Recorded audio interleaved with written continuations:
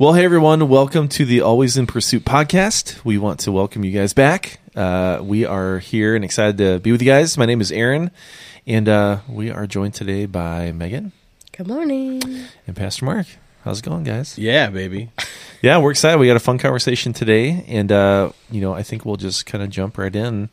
We have been talking on Sundays for the last 5 weeks about Sabbath and how Sabbath is really counter our culture here in the United States.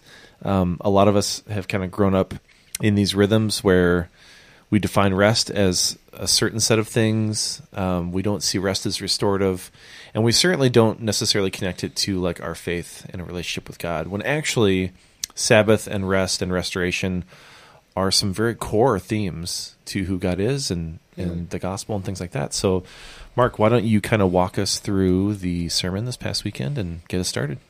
Yeah, it's almost like from a cultural perspective, before I start really talking about the sermon, we like jam all of our rest into like one little zone. Like we we like save it up and then try to like binge on it like it's a Netflix show. Well, I mean, speaking of Netflix, we even think of like Netflix as rest. Like, yeah, you know. Right. Actually, it was really funny. We were watching a show and it was like, I don't know, it was like 6 episodes of something, and we got to the end of it and we were like, oh man, now what are we gonna watch like when the kids go to bed? Like we generally watch like an hour of something after the kids go to bed. Yeah. And generally I'll fall asleep during it anyways, and Marty will give me a recap at the end of it to like fill me in. And it was Tiger King too, wasn't it? No, it was Jack Reacher. So it's pretty great. I don't know. I mean, if you're not into like the violence and the language and stuff, I totally understand. But and the naked man. Yeah, There's one tough scene, which. But anyways, so we'll get to the end of that, and we're like, what are we gonna watch now? We don't have like.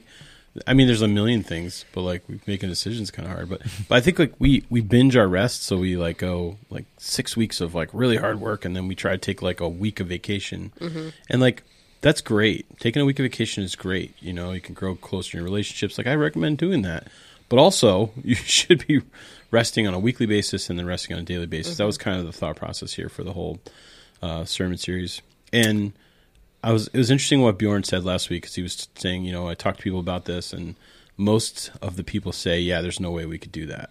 They have this like philosophy, like that's unattainable for us to too much going on.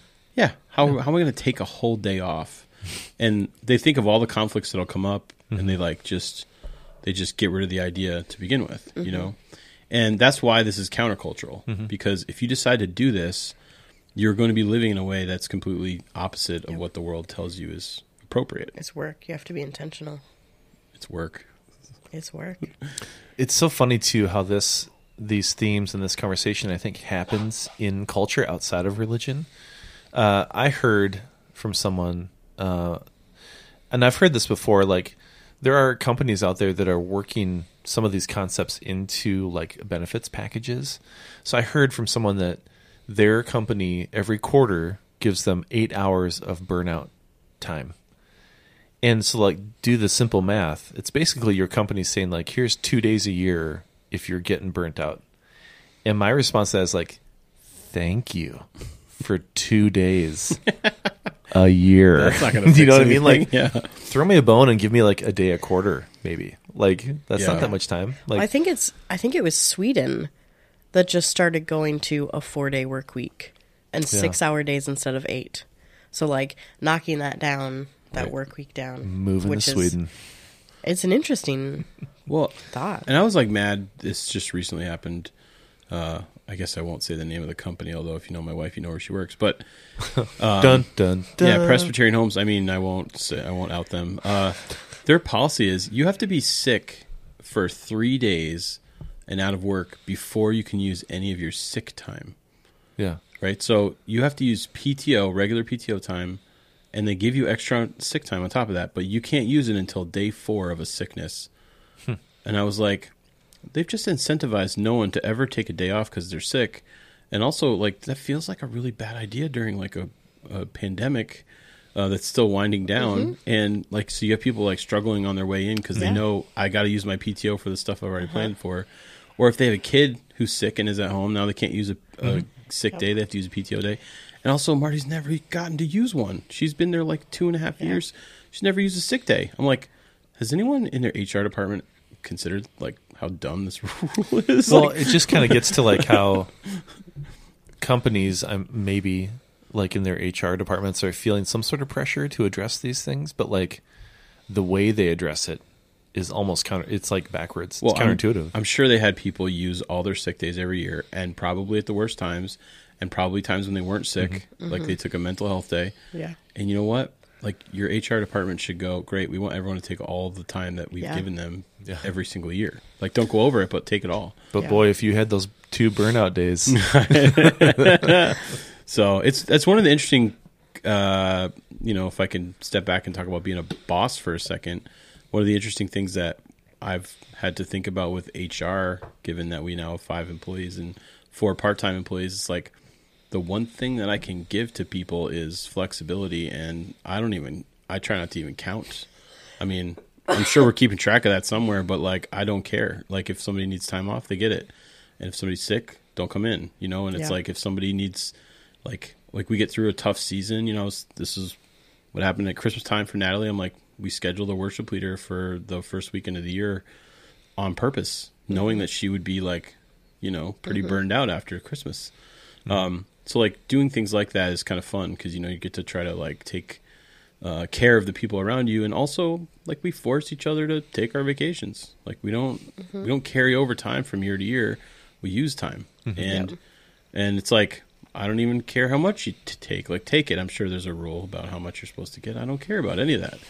I can give you flexibility. You're part-time employee. Yeah. Unless it's 3 weeks right before fall kickoff, then that's not. Or and we said still yes. Got it. Aaron decided. But it was to leave also like, don't ever do that again. Aaron decided to leave for all of August. I mean, it was maybe not the best time to be gone. There are times of the year where you should right. be more present. It won't. But happen. you had family reunions. It wasn't stuff that you chose to do. You needed to go to. So it's there were fine. special circumstances. But I mean, it's fun to be a boss and to think about rhythm differently and take care of people. It's like we're gonna get our work done. Get your work done. Yeah. And we're gonna try to say yes to everything if we can. Well, it's been really fun to try and create the atmosphere here that we haven't had elsewhere.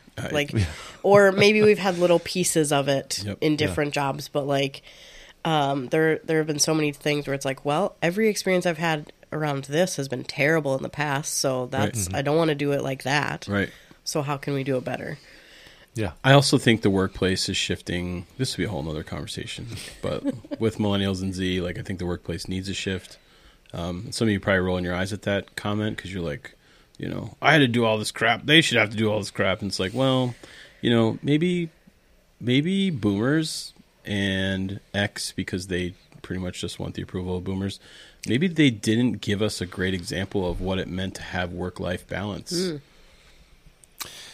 I mean, it's a pretty safe assumption that anytime there's an issue, you just point at Gen X and be like, you guys start off really fun and carefree, and now you're just kind of a pain in the butt. Like, no, I think these are some of the things that I think COVID helped highlight for the better, like helping realize people can actually work from home. Now, I will say, I have worked from home in the past, and you have to be good about it. Like, you have to set yourself good boundaries and create space and all that. But like, that's why I don't do it. Or, I mean, you can work remotely. Maybe it's a coffee shop. Yes, right. And it's such a hard time working. There are some meetings that could just be an email. They don't need to be a Zoom call. Like, I think we're realizing some of these things, and I think the work atmosphere is evolving a little bit, and realizing that people can be remote and you can still. Yeah. I think that's a huge silver lining to the pandemic. Is it's forced all of us to rethink what actually is important when it comes to like being present in person. And then it's also like forced us to be like, yeah, I need to have a little bit more balance and things like that too. Yeah. And if you're going to do it Jesus' way, it's going to be very countercultural. Yeah. It's going to mean that you have some time in your day where you're connecting with Christ, and a 24-hour period a week that you protect and try to rest in.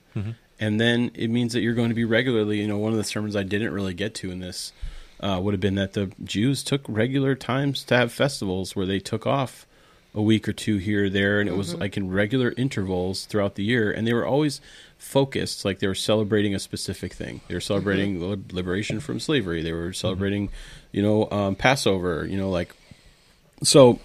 I mean, we do that too. Like, we celebrate Groundhog's Day, and we have American versions of this, and we have Christian versions of this, like with Christmas, and I guess Easter really doesn't. It's not as much of a season. Yeah, but Thanksgiving, Christmas, New Year's, the July 4th seems to be like a huge one. Yeah. Kind of spring break time. Yes. There's usually a summer vacation in there. But like State Fair. How many of us are? We probably do this with Christmas, but how many of us are taking that extra time to do something spiritual, to be intentional spiritually? Yep. Which is what was beautiful about what the Jews were doing. Yep. Their regular stuff was like remembering the most important things, which I think Thanksgiving you can get there easily. Christmas you can get there easily. New Year's probably don't. July 4th probably don't. I mean, we don't really want to mix, nationalism and Christianity anyways. Nope, don't do that. This is a tough one. So, don't do that. Just make that a national holiday, not not a Christian one. So, I do think that there's more there to be talked about from a regular celebration perspective. But this week's sermon was really mostly focused on the idea that, like, there are, and I did come at it from the perspective that there are two types of people. There are rule followers, and there are contextual rule followers. If I'm going to be like as generous as possible. If you need examples of this, I'm a rule follower. Right. Mark is the other one. Yes. So I'm the contextual rule follower that always gets caught.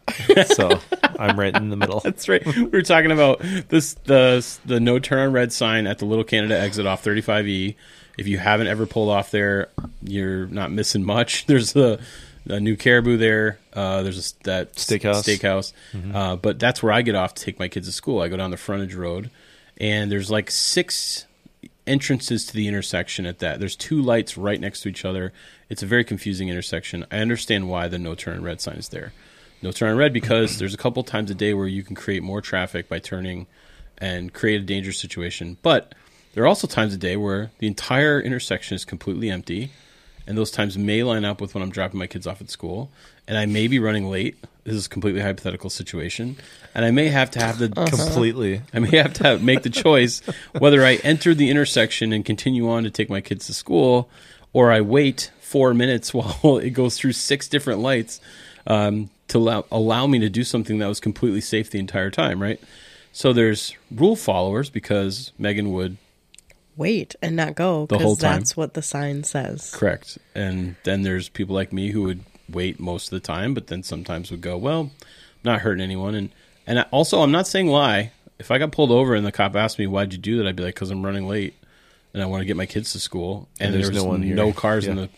And so I deserve a ticket, and that's fine. You can give me one. Like, I would just, own up to it. And then there's people like Aaron, who in 2007 was at that intersection. Maybe the first time I was in that intersection, I totally saw the sign, and I totally turned right on red. And I even looked, craned my neck, was looking for a cop, and didn't see anyone. The intersection was empty. I turned, and my car wasn't even fully in the intersection, and there were chariots behind me. And he was not a nice cop. He was very upset with me, and it was not a cheap ticket. I thought, in my head, I was like, "Oh, it's just turn red on stoplight, moving violation. It won't be as much as a speeding ticket." No, it was several $100s. Did you learn your lesson? Well, yeah, because I never turned on. I'm not at that intersection often, but whenever I'm there, I never turn. I'm I am going to wait, and if I'm in a line of cars and there's several in front of me, I'm like, "Oh, don't do it." Yeah. Don't do it. He's gonna materialize out of somewhere and get you. And it's almost always on my way to the house board shop or something like that. Christians are so bad at breaking rules. We always get in trouble. I've been talking to my nephew Mason about this. About our actions have consequences. He's 6. This is what we've been talking about, and he would say, "That was your consequence." God got me. It's true. So there's some of us who would be rule followers all the time, and then some of us who would be contextual rule followers. And I probably turn there 2 or 3 times. If I'm not in a rush, I don't. If there's any traffic at all, I don't. It's only in the perfect situation would I even consider it. And sometimes I have, and I'm lucky to not have gotten a ticket. But understanding why the rule exists, I think, is the point. I will generally want to know why they're asking me to do that. And it makes perfect sense to me because there's times where you can't calculate all the possibilities of 6 intersections coming together, or whatever, 6 entrances to an intersection coming together. And then there's other times where it's a ghost town and there's no possibility of anything bad happening. You'll be the only one in the intersection for the 2.5 seconds that it takes to turn. So when it comes to the rules for Sabbath, I've had a couple people ask me questions like, am I doing this right? And what is this supposed to look like? And you answer with a question. Well, what people want is, here's a set of rules. Yeah. And what is frustrating about this conversation is that there really isn't a set of rules. There's a set of guidelines. Yeah. There's a set of principles, right? You have to understand why God gave us this gift and why he wants us to practice it and what the point of it was to make the value decisions on how to celebrate this or how to do it. Yeah. I think people want an equation. A plus B equals C every time in any weather, in any circumstance. But it's just not that simple. I mean, I kind of was thinking that, there's like this wives' tale around like McDonald's coffee and how like the reason it says caution hot coffee on the cup is because at some point there was a lawsuit, someone burned themselves and, probably won, and now McDonald's has to put that warning on their cup. It's similar to like rules with Sabbath. Like, we don't necessarily know why they're that way, but the assumption we can make is that God put those rules in place for our benefit, like to protect us, to help us, to steer us back to and the way it should be. Jesus straight up broke the rules often, the rules that the Jews had, and pretty much looked them in the face and was like, what you gonna do about it? What just happened? Did I get struck down dead? Like, do you think God's upset about this? Like, I think you guys are missing the forest for the trees here. Yep. Yeah. So I think anytime you get dogmatic, you're yes, you're missing the point. Okay, so why did God do this? What was his purpose? What was the point of it, right? So then, we kind of launched into the conversation about that, and I think I wanted to spend a little bit of time talking through at least one of these specifically, but so we started with the idea that Sabbath is a gift for you, and that principle guides us. You have to step back and say, I do not exist to serve the Sabbath. The Sabbath is here to provide restoration for me. This is what God intended for it to be. The second idea was to pick a day and prepare for it. That for instance, if you pick Sunday, but you don't do any of the chores on Saturday, you don't go to the grocery store, you don't get the running around town done, you don't, whatever, schedule stuff to be done on Saturday, then you're not going to enjoy your Sabbath on Sunday because you're going to have all this undone stuff and you're going to have anxiety around getting things done before the week. And so it's like almost like preparing for Sabbath allows you to fully enjoy it. So taking the time to do that. And then keeping a 24-hour day. So like even if you have a weird schedule that jumps around, if you want to do this well, you kind of need to keep it in a 7-day interval, and you need to keep a specific day as your Sabbath, because otherwise it ends up moving around. You end up getting, 2 weeks between Sabbaths. You end up not doing it. You're out of the rhythm of it, and then it's gone. Yep. And then you find yourself fighting to get it back in your rhythm.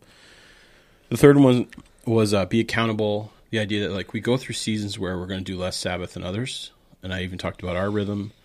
We have less Sabbath probably during September, less during December, less during April when we have Easter. But we have more. We have more time to do it in the summertime and more time to do it in between seasons, and how we often talk about like taking care of ourselves in those times. We maybe even cancel meetings, or we maybe even give everybody a week off. We close the office for a whole week. We like force people to like take a little bit more Sabbath during those times to like, and that's accountability. Having people say, hey, and there's times like, let's just say you're going to be a doctor and you need to do residency. You're going to have 3 years where you don't have any Sabbath. Like, that's just going to happen. You're going to be working so hard. And at the end of that, somebody needs to tell you, like, hey, it's time to power down. Like, it's time to get into a rhythm that makes sense. Like, you can't just go and go and go and go and go. You're going to die. You're going to burn yourself out. So having accountability is really important. And then that's where I thought we could maybe focus a little bit, because I think this is a big aha for a lot of people, is focus on restoration and worship. And I think sometimes we need to even redefine worship to really understand how to worship correctly, or how to, not correctly is a terrible word to say, but like how to worship well for each individual, how to come up with ways to connect with God that, because I think a lot of people think worship is probably just singing or praying or going to church. It's maybe like singing stuff on KTIS or having KTIS on in the background while we do stuff in the garage. Not what I'm saying. Not what worship is. That's a part. There's corporate worship and going to church. Prayer is obviously a piece of worship. Singing is a part of worship. But that's to understand how you were created, the gifts you were given, the passions that you have, and how God made you will help you find ways to worship that are outside of that normal thought when we say the word worship. Is that making sense? Yep. Yeah. So we talked about a whole bunch of different types of people, and I kind of like challenge you to find the kind that you are, right? So, I mean, I can talk a little bit about enthusiasts because that's me. And this is from a book by Gary Thomas called Sacred Pathways. These are 9, somebody could argue that there are more. These are the 9 that he looked at. There are definitely more. Yes. So this is not an exhaustive list. No. Yeah, by any I think means. the 10th one that is often missed is the hungerist. And so it's like someone who eats Sabbath through food. Yeah. Again, our sixth I mean, value. Can it be food around other people? There's community. I'll argue that one for you. I'm a solo foodist. Well, that's Solo John Mark foodist. Comer in his book. He talks about making sure that you do slow food on Sabbath, like that you Pizza. No. Oh. Like you do slow food. So you cook, you spend time like making a great meal. Like he talks about his wife really loves to do that. So she'll make a sauce or make a stew or have meat that's like in the crock pot. Smoking something. Yeah, right. Smoking something for all those like, middle-aged dads out there who need to use their smoker. Yes. So. Grill some stuff, Yeah, do some slow food. Yeah. Right? Not We fast have food. to put a little care into it. Yeah, and take care of it. Go slow, relax while you're cooking it. Hopefully you're enjoying that. Think about what God provided for you. Yeah. Love it. Before you jump in here, Mark, I just had 2 quick thoughts. Yeah, go for it. One of the things that has really stuck out to me in this series, and I don't know why my mind keeps going here, but I keep thinking about like how I typically have defined rest. And I feel like there's this really strong tie to like the notion of vacation. And most of the time, and Jess knows this because we talk about this, most of the time we actually take vacations, like go somewhere, I come back more tired, more burnt out than I was before I left. And part of that's just because we have kids, and so much of what we do when we travel is centered around kids and kids' activities, and those things are just naturally exhausting. Yeah, like it's still fun. I had a great time, but I'm just tired. Yeah. So I'm trying, like one of the things that I'm being impacted by through this series and really thinking critically about Sabbath for me and for our family is I don't want to be tired when we do something fun, so it's trying to find ways to be restorative in that sense. And then the other thing, and this kind of goes back to what you were saying a few minutes ago, I heard a sermon once, it was a pastor talking about Sabbath. And one of the things that he talked about that I thought was really interesting was he even said, like, look at how God designed our bodies. Like, we have built-in Sabbath on a 24-hour cycle where we sleep. And we don't just sleep because it feels good and we like it. We sleep because our bodies need it to, like, clear out toxins, to heal, so our mind can, like, reset and be prepared for the coming day. Like, we have Sabbath built into our DNA and our biology.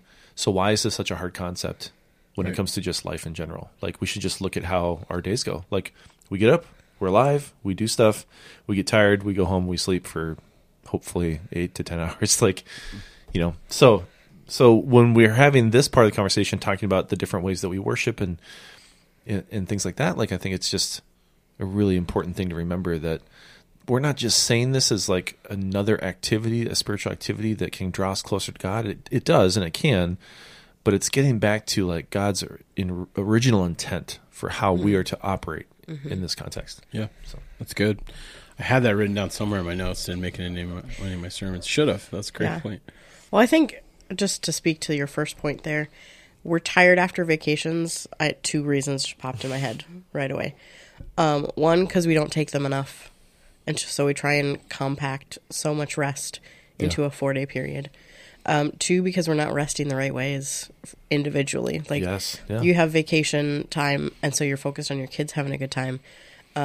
I don't know about you. I think we're kind of similar in this. That's not restful for me. Like running around doing kids activities at a park. Like I want to be like sat somewhere with a book. We're already talking about Disney for 2023, and I'm like, just kill me now. Like, but yeah, so that's the like rub is like you take a vacation as a family of 4. It's like a grandparent thing, or and now like, all of a sudden, you're actually going to take the kids? Like, no, like we'd be going with like Jess's sister and her family, and like her parents. But it's like, I'm like, I'll do a couple rides, but like, just find me a bench. Like, I'll be home base. I will hold the bags. My parents took us, and I remember later on, I feel like I was like maybe 10 or 11. I think my parents later on, I asked them about that trip. I was like, you took us to Disney. It seemed like it was so expensive. And they're like, yes, it was very expensive. We paid that off over a long period of time. I was like, okay. Then I asked Marty, I was like, so did your parents ever take you to Disney? And she was like, no. I was like, oh, your parents didn't love you. That's the big joke in our house now, that your parents didn't love you. Well, and my parents didn't love me either, Marty. I haven't gone. It turns out her parents were just like smart with their money. Right. Yeah. They just didn't want to take on all that debt. My niece and nephew have been asking me, when do we get to go to Disney? Because some of their friends have gone. And the answer is not yet. no, the smart answer is, all right, let's go. Disney Plus. So, and what's funny now is my parents live in Fort Myers. So Yeah. they've actually talked about like, now they have money to be able to do whatever. They were like, hey, we could take you guys to Disney. I'm cool with that. Like, if I'm getting the grandparents treatment, I can go again. Get Mark a power chair. Second time. Yeah. Give me like. So, as we look at these 9 pathways, let's keep in mind, I mean, we're trying to build in that rhythm so that we're resting more often. Right. So that we don't like try and gorge all of our rest all at once.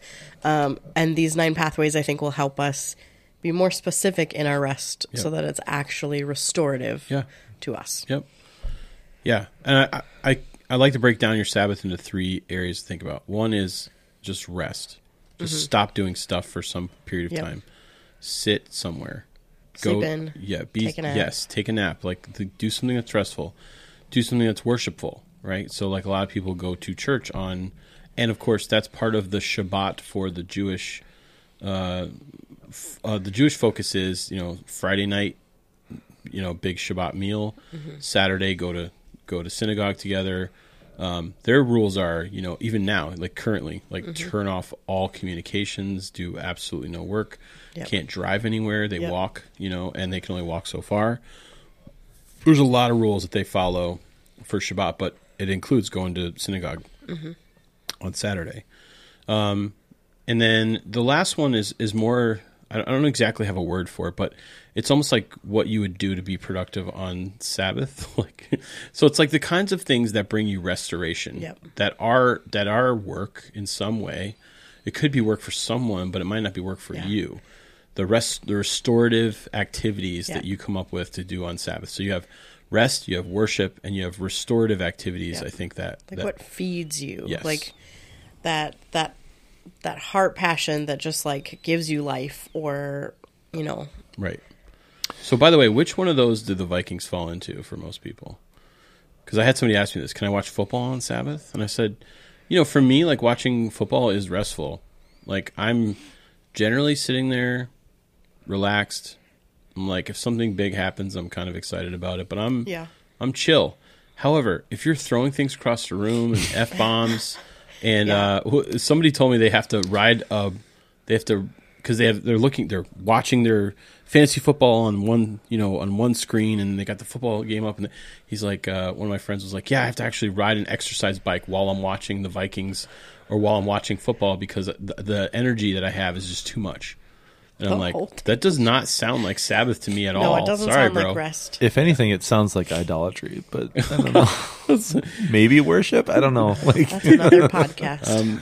I wonder if he'll listen. So, but yeah, to me, it's like, is it a restorative activity?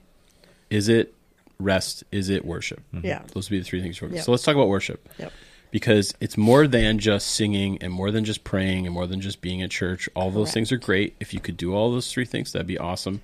But also, like, what other ways do we worship? And I think it depends a lot on how you were, how you were designed and what your passions are. Yeah. So here's 9 possibilities for you. So think about who you are as we start talking about this. enthusiasts. Okay, these are people who love to go and be in worship. These are the ones that you don't have to warm up. When we start singing, they're singing at the top of their lungs. They're the ones that are throwing the hands around. I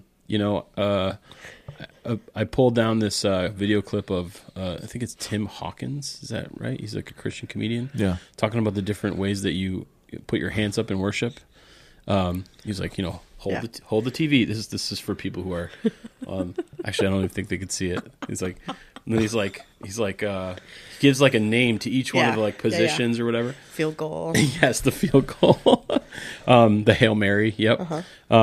Which is a little too close. But this is somebody who worship and celebration are words that appeal to them. Mm-hmm. They're excited about it. They desire inspiration, and they want to feel close to God when they are like inspired. Mm-hmm. So like corporate worship is a really big deal for somebody who's an enthusiast. Yep. Most enthusiasts are probably making sure they get to church and are there for the entire worship, like the music part of the service. I did have somebody tell me church is a bunch of crap. Like you just, you do all these songs to get an emotional response out of people, and then the pastor stands up there and he, just says like what his pet stuff is. And I was like, I don't know, man. Like, it's a little cynical, bro. Yeah, he's not an enthusiast, I can tell you that. And like, there's no emotional manipulation going on there. Like, it's not. I can 100% tell you, like, as someone who designs worship services, I've never considered emotional manipulation when I'm designing a worship service. So, and also we preach through passages. I'm not doing my pet stuff. Like, the passage tells us what to preach. Sorry, man. Like, you should probably be sending this to that dude. Well. Yeah, people respond out of pain sometimes and whatever. So enthusiasts, I mean, get yourself to church. Like, you're probably going to be a little bit depressed on your Sabbath if you're not going to find yourself in corporate worship at some point. So, naturalists. These are my people. Oh, me too. You want to do this one? Sure. These are people who experience God out in nature and just feel closest to him when they're around his creation. Some of my favorite times have been either in a deer stand at like 4 a.m, or sitting out Mark in a is duck shaking blind, his head. and just like watching creation come to life around me. Go for a hike. It's just sitting in the woods quiet after it has snowed and just like listening to everything come to life as the sun comes up is just incredible. Mm-hmm. I will go deer hunting just for that. And if I don't touch my gun all day, that's okay. Sure. I'm happy to sit in a stand and be quiet and just have some time with Jesus. Mark hates most of that idea. I know, but this is me. Listen, so I like flat walks around lakes in the woods. I feel stuff when I'm in nature. Yeah. I did camp for a long time. Yeah. But just not the deer hunting if I stood part. in front of the Grand Canyon, I would certainly feel something like some sort of awe. I'm not like dead inside. No, I'm not. Not what I'm saying. But yeah, I mean, I'm out in nature. I'm inside. It's all the same to me. Yeah, it's great. So for those of you who this is how you experience God, or a way that you feel close to him, go for a walk. Grab your coffee in the morning and watch the sun come up if you're up in the morning anyways. Thinking with moms with little kids who might already be awake at 4:30 in the morning, and it's not enjoyable. Grab a cup of coffee, feed baby, watch sun come up. Like, just have a little peace there. Or watch the sun go down if you're a night person. Go out and look at the stars at night. Probably drive out of the cities to do that, to see them best. But yeah, if you're an avid indoor enthusiast like Mark, then I mean, I like everything. I'm just joking. I mean, there's been times in my life where I spent more time outside and really felt like that was a way to connect with God. And other times where I was like, I can't really walk. My feet are broken. I don't really want to go outside. Yeah. So I think I'm very much a naturalist, but I also think, and I'm learning this, I think I'm also a sensate as well. Hit us with it. Sensates appreciate beauty, art, and music. So this is probably why you would call me bougie. I love that for you. Okay, yeah, I love it for me too. You feel closest to God when listening to music, working with your hands, or viewing art or photography. I've kind of also had this thought too, like you build too. Yeah, I was just gonna say, like, when I think about like life-giving activities, I enjoy building things, working on things. Like, it's part of the reason why I spent all of last summer at my in-laws' house building a retaining wall, is because not only is it like hard work, and there were times where I kind of loathed it slightly, but I also like, I have this weird thing where I'm like, I kind of like this. You get tired, you go home, and those are the nights when you feel like you have the best night's sleep. There's just something that brings me life to be able to create things. Yeah. To like have an idea in my head of what I want, like a shed to look like, and then I build it, and then it's like, great, that turned out better than what I imagined it. And so it's not only an appreciation for the aesthetic of it, it's also like using my hands and creating something like that too. So this says, you understand your role as an artist in pointing to God. I would say for me, it's not so much being an artist, it's being a builder, like to build something. Being creative in your daily life is But also important. You made that cross that we put up, which is gorgeous. Beautiful. Yeah. People are like, where'd that come from? That's awesome. Like, oh yeah, Aaron made that. Like, I can't make anything like that. Like, this is amazing. Out of wood that he bought at Home Depot. Like so the cheapest wood possible. Yeah. You crushed it, man. It's pretty. Yeah. I will never do this, but write your own worship song. Yeah. So I think like there's probably like multiple types of people that can be in this category. Oh yeah. I want to know what an Aaron written worship song would entail. Like, I just think that would be so fascinating. Think of like the most rudimentary song, like Mary Had a Little Lamb, and then put new lyrics to it. That would probably be my worship song. Jesus. Wasn't that? I've heard like, Macy do this. My nephew does this all the time too. 100%. Like, they'll just pick some random tune they've heard from something and start singing.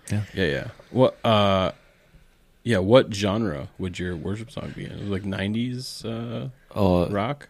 No, probably 90s hip hop. Yeah. 90s hip hop. Mary Had a Little Lamb. So we need that. We need one of those.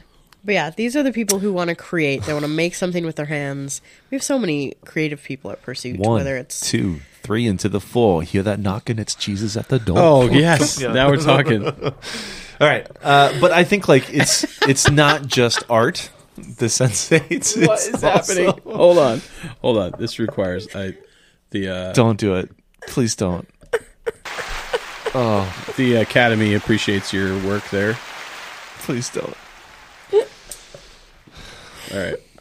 They told me don't use the sound panel because people leave podcasts when people start getting silly. I'm about to leave this podcast because that. No, what were you saying? Sorry. No, I think to like it's important to differentiate and understand that it's not just like artistic people, like musicians and artists. It's also people who are creative in all areas. Right. People who work with their hands, build things like that too. So, all right. Next one is also me. This is definitely one that I feel, so if you're this one, as an activist, you want to be part of a social or evangelical cause or evangelistic cause. You feel close to God, taking faith risks, and you see growing dependence on Him while striving for justice and against evil. And some of the recommendations are discover why justice matters, incorporate talking about Jesus into your activism. Absolutely. I mean, for me, doing activities for people in need and serving the cause of justice on behalf of Jesus and His kingdom is the kind of thing that brings just fires you up. Yeah, brings restoration to my soul. And I think there are never times where I feel better about being a pastor or better about our church than after we've just finished an activity where we've done something that has improved the lives of some people in the name of Christ. Yeah. So, I mean, I think that one's a pretty clear one. And by the way, this one would kind of go against Sabbath in some ways because people would say, well, you're out there working. And sometimes it's like you're saying, you could do physical labor, but it's bringing you restoration. You know what I mean? Yep. To feel like you're caring for people or serving the cause of justice or filling someone's need on behalf of Jesus. And I'll even go further than this, like, personal evangelism for me is one of these things that like I take the risk all the time. I'm always asking the Holy Spirit to illuminate who to talk to, what to say. I'm one of those weirdos that offers to pray for people in public just randomly. I kind of have I learned this a long time ago. I'm trying to think of who it was that modeled this for me. There was definitely somebody. But this idea of like, if I'm having a conversation and connecting with somebody, to just ask, hey, what's like something I could pray for you about? And then generally people will be like, what? And then they'll kind of like answer the question. Mm-hmm. Well, I guess like my uncle's having surgery, or like, hey, my grandma's in the hospital right now. Or like sometimes it's personal.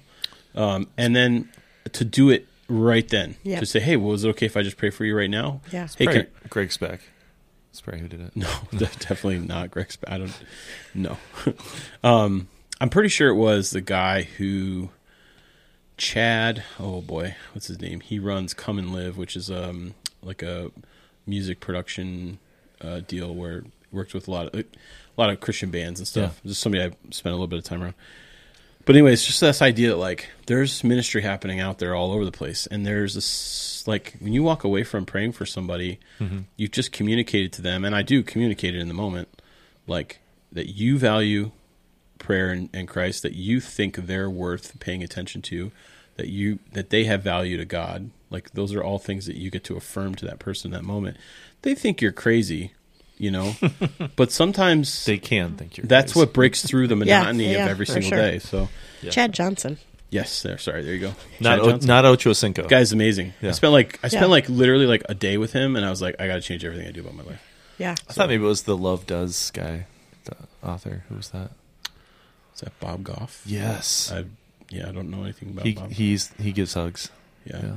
Anyways, so I just go around and we'll do that. To me, Yeah. that's activism. Yep. Yeah. It fits into that. Yeah. That's one of the ways I work. And in this, I see pastors in this. I see missionaries in this. So I think, but let's not limit it. No. A lot of not at all. times people are like, I don't that's mean just that. for the crazy, like professional Christian. Nope. As I don't Aaron mean loves that. to bring up. We are professional. Oh, jeez. Yeah. So, All right. Next one. Traditionalists. Traditionalists are drawn to God through ritual, symbol, and sacrifice. You need something tangible to do to draw close to God. The recommendations are make prayer a priority, find ways to incorporate traditions and rituals into your life, and learn about traditions and rituals in the Bible, and develop new Christian habits. Oh, Mark, come Mark on, dude. is gagging across the table. Yeah. But I think, so I grew up in a traditional Baptist church, but a lot of we didn't do a lot of, what's the word You know I'm who trying this to think is? of? This is Bobby. Yeah. She does yeah, a lot of this. Yeah. Yeah. The liturgy. And yes, things like liturgy. That, yeah. That's what I'm She trying really to think appreciates all that stuff. And I have a spot in my heart for that. Having worked in several different denominations that are, in many ways very different, I've had some really awesome moments where like you can incorporate some of those traditional things or liturgy or whatever it is, and it can, be very fruitful spiritually. And I'm definitely, I've often thrown out the baby with the bathwater for sure. And having Yeah. Bobby around has really like Yeah. challenged us to think more. Like even as we were doing Christmas, Yeah. we were talking about Advent season and doing the candles Yeah, and doing the having like a traditional rhythm to Advent. it. And she was advocating for that stuff, and it was like, Christmas season needs to feel a little bit traditional. This is good. This is going to help people worship. This is going to connect people to something deeper. There is a desire to connect yourself to the historical church, like to not just be on an island in this age, but to connect to something that's like way bigger than you. Yep. So Yeah, and I think it's in not that way I kind of get it. It's not like connecting to like old traditions or liturgies or whatever those things are. It's also like saying you can create new traditions. You can create new Christian habits. Yep. I worked at a church for 4+ years where I had to wear the black robe and the stole and the vestments and all those things. I ain't never doing that ever again. It's real sweaty under there, just so you know. Oh man! Because it's not like you can have like a pair of board shorts on underneath or something. It's like you're wearing like your normal clothes and you're essentially wearing like a ski suit while you're up on stage. It's no fun. I can't with this. Can you imagine him in that? Yeah. It'd just be amazing. Trying really hard not to. Did you have like a Flavor Flav pendant that came No. down? Like that's what I would do. No, I mean, But yeah, I think it's, Yeah. as we... Only half of our audience laughed at that because As we look who's at Flavor Flav? like why we do things, I think that's helping us understand like some of these traditions, they can go by the wayside. We do them You know what? because somebody told us to. Can I be real specific about that? Like any tradition from like the 90s or 80s can go by the wayside. From like the 1890s and 1880s, those Yeah. ones are the Yeah, good yeah. ones. We'll keep Like- those. Yeah, even like older than that, we'll keep those. So you don't want to put like the Christian flag next to the American flag up on stage? Yeah, or shout to the Lord key change. I mean, that gives me all the feels. I'm going to be honest, all the feels. But it's okay to put it away. I was really great at that key change. It's okay to put it away. It's all right. Shout we are not all Lord. Darlene, whatever her name is. Sandy Patty. Yeah. Darlene Check. Yeah. So. Yep.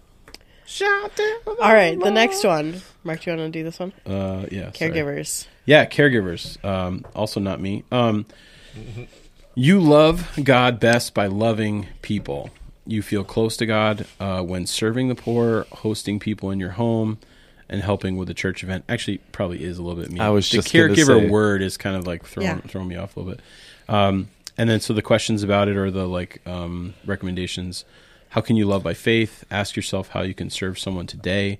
Study what the Bible has to say about Christian and good deeds. Actually, you could study history about what Christians and good deeds, kind of like study the plagues and what Christians did during the plagues, and how Christians were medical treatment options for most of the centuries before we had real medicine, how they educated people when, during times when that was not a thing. Our academic institutions and like our hospital, medical institutions, those were all born out of Christian. Yep. Even groups. our medical symbols, the serpent or the staff with the serpent wrapped around it is a medical symbol, but it comes straight out of the Bible. And the barber one, I'm just joking. That's not Christian. Well, and also like if you see the Red Cross, right? The Red Cross is it's not it doesn't look like a cross exactly, like it doesn't have the longer side to it, but that's just a symbol that came out of Christian. Anyways, if you're a caregiver, you're looking to care for other people or love other people. You're probably the one who's like, so and so's having a hard time. Like, I got everything I need to drop off a hot dish of some sort. But also, I mean, serving the poor, hosting people in your home. I feel like that's something that you can really enjoy on Sabbath. Yep. Have people over, cook that slow food. Yep. Enjoy an amazing meal. Open up a bottle of wine.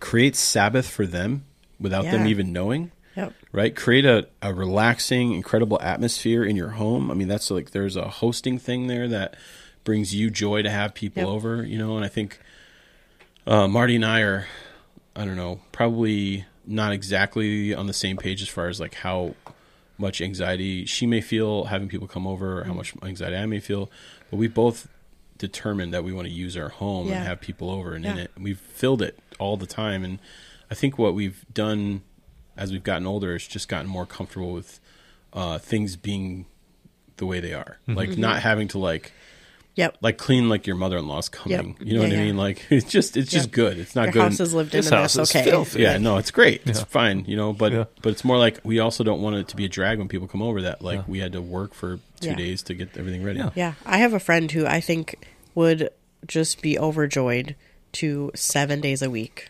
have like a different family in her house for the whole evening, like to cook for them and just provide space for them to like feel like they belong. And that may not be everybody's thing. That's not my thing. Having somebody in my house 7 days a week would drive me nuts.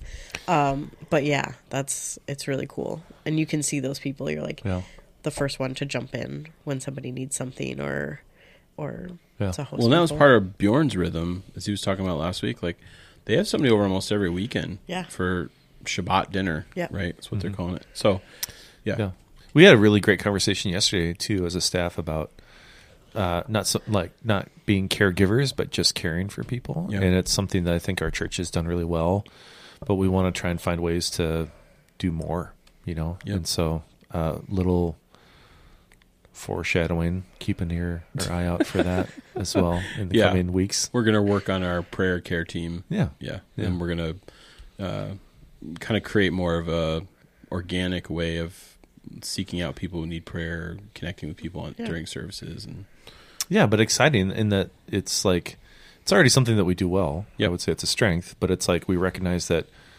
just because it's a strength doesn't mean we don't need to like think about it. Like we always do more. It's easy for it to be a strength because of the size we're at now. And if we got to 300 or 350 or whatever is in our future, it just gets harder and harder. So having those I don't know, sort of planned out pathways in place will make the difference. Yeah. Next, done. Next one, intellectuals. This is totally not me. Whatever. You love this one. No, you experience God best with your mind. Oh, it is me. Yes, totally. Just realized that. You love to study and have a need to learn new things about God. I love to tease, as someone who went to seminary but did not quite finish, I love to tease the academic, spiritualists who think they're just smarter than you and know everything. They know scripture backwards. I affectionately call them the beard strokers because they just think they're so smart. Come on. Yeah. But I think maybe a better way of thinking about this is not being like an academic. It's more of being like someone who loves to learn and wants to go deeper in their faith. And that is restful. It provides you more bandwidth. Yeah. It's not stressful. It doesn't take up energy. It gives you energy, if that makes sense. Yes. There's a lot of people out there that want to keep the conversation. This is the same conversation I had with my friend who was like, the church is emotional and you're just manipulating people and the pastor is saying what he wants to say and everybody falls behind the pastor and the pastor is... And it's like, okay, I don't know, man. But, yeah, he's like, I just like reading and watching stuff and learning things and having deep conversations. And I was like, yeah, but in one weird situation, you're sort of insulating yourself from community, and you're also allowing that intellectual pursuit to be the only thing. So you're only basically engaging your brain, enlarging your knowledge, and your knowledge is way outpacing your obedience. And actually, you probably don't need to go find a church that's giving you all the deep theology. You probably just need to learn how to apply the basic theology before you get to all that deep stuff. That's a word. There's a danger in being just a thinker. However, there's a lot of people out there reading a great book, thinking about things that are deep, having conversations with people. Yep. And there's a lot of that theology that they're going to learn that's really, really, really useful and necessary. Well, and to that point, I think any of these that we're talking about, if you just silo it and focus on being a naturalist or an intellectual, that can be a bad thing. These are all meant to be restful. It's important to recognize those things and connect them to your faith, but it's not the thing. Yeah, no, totally. Yeah. Yeah, there's a danger, on a spectrum. So I think, if you're an intellectual, it means embrace being a learner and then seeking out those things that you want to study, that you want to grow deeper in. Pick a book of the Bible to study deeply. Find different study methods. Gather a group of friends, whether it's outside the context of a small group. Create a small group. Discuss that book or talk about God and the Gospels. Different things like that. Or just check out a Bible study. There's a million of them online. We have a ton of resources here at the church. You can always talk to any of us professional Christians on staff.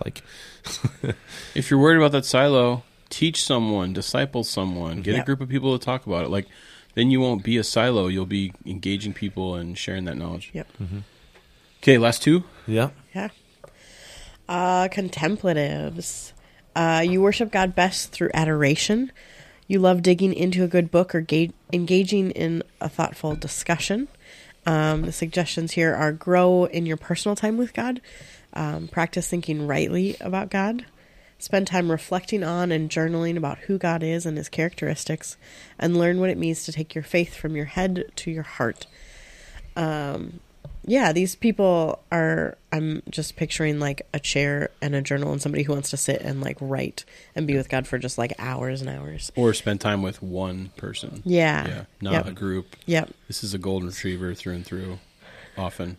So that's a reference to the DISC personality profile, but a person who's relationship oriented, but also not, is an introvert. Yeah. So even their relationship with God is an introverted, deep relationship. Their relationships with others are often individual relationships, not not in a big group. And somebody who needs that time. They need the time, they need the quiet, they want to think deeply, go deeply. Yeah. I think this is also me a little bit. I have to think on things for a while before I wrap my head around them. And I mean, that's all things in life, but yeah. You would choose coffee with one person. Oh yeah. Almost 100%, all the time. Yeah. 100% of the time to chew through it, verbally process, wrap my mind around it. Yep. And then be like, oh yeah, okay, I know where to stand now. I'm married to a golden retriever. Yep. I think it's funny that how people's you end up kind of having your relationships be different types of people connected because they're almost the other end of the spectrum from who you are. Last one? Yeah. This is the ascetics. I'm glad you're saying that. Yeah. Because I don't want to say it. Yeah. These are people that need quiet. It's not the same as aesthetics. Yep. It's ascetics. Yep. Okay. You need quiet and solitude and simplicity to feel close to God. So in some ways, kind of close to the contemplatives, but different in the sense that you benefit from silence and you benefit from like a silent retreat away from your phone or from other external distractions. Yeah, I think focus more on that simplicity because this is like my sister-in-law. She'll never listen to this podcast, neither my brother, but like my whole family makes fun of the idea that like when you open their cabinets, there's like they're completely empty. There's like a plate, like one utensil. She better not ever come over to our house. There's like you're like, oh, do you have She'd die. a spatula? No, we don't have any spatulas. Why? Because she values simplicity. Yeah. Like her closet is like 5 things. Yep. And they're like spaced perfectly. And like their house has no extra stuff in it at all. Like my brother has to put things that he wants to keep like in a section of the garage that she won't see. Yeah. Like, she's very, and I mean, as far as like Christian faith, like that would be a whole nother conversation. But I think people who really appreciate simplicity and quiet and solitude and, I think that's who we're talking about here. Yep. Yeah. This is my mother. She's talked about and is actually about to do it this spring. She wants to do a silent retreat for probably like a week, just her and her dog. Yo, knock yourself out. As part of her like grieving process from losing my dad last year. Yeah. But also like to spend time with God. And I'm like, I could maybe do that for a day. 6 hours. But like, it would be more distracting for me to be at a cabin with nothing. Yeah. I would ruin it for everyone there. Pastor Gary talked about this a few weeks ago, though, about the monk who wanted to go to the cabin in the woods for a month. Yeah. And how it like would take you a day or two to when you were sick. You said Pastor Gary? Nope, sorry, Randy. Pastor Randy. Yes, Yeah. Sorry about that. Yep. Freudian slip. Pastor Randy. We had a Pastor Gary here for a while. He was great. Long time ago. He's great. But yeah, like, this, like, to go to a cabin in the woods that, like, doesn't have a TV, doesn't have, this just sounds so great to me. I just want it. Yeah.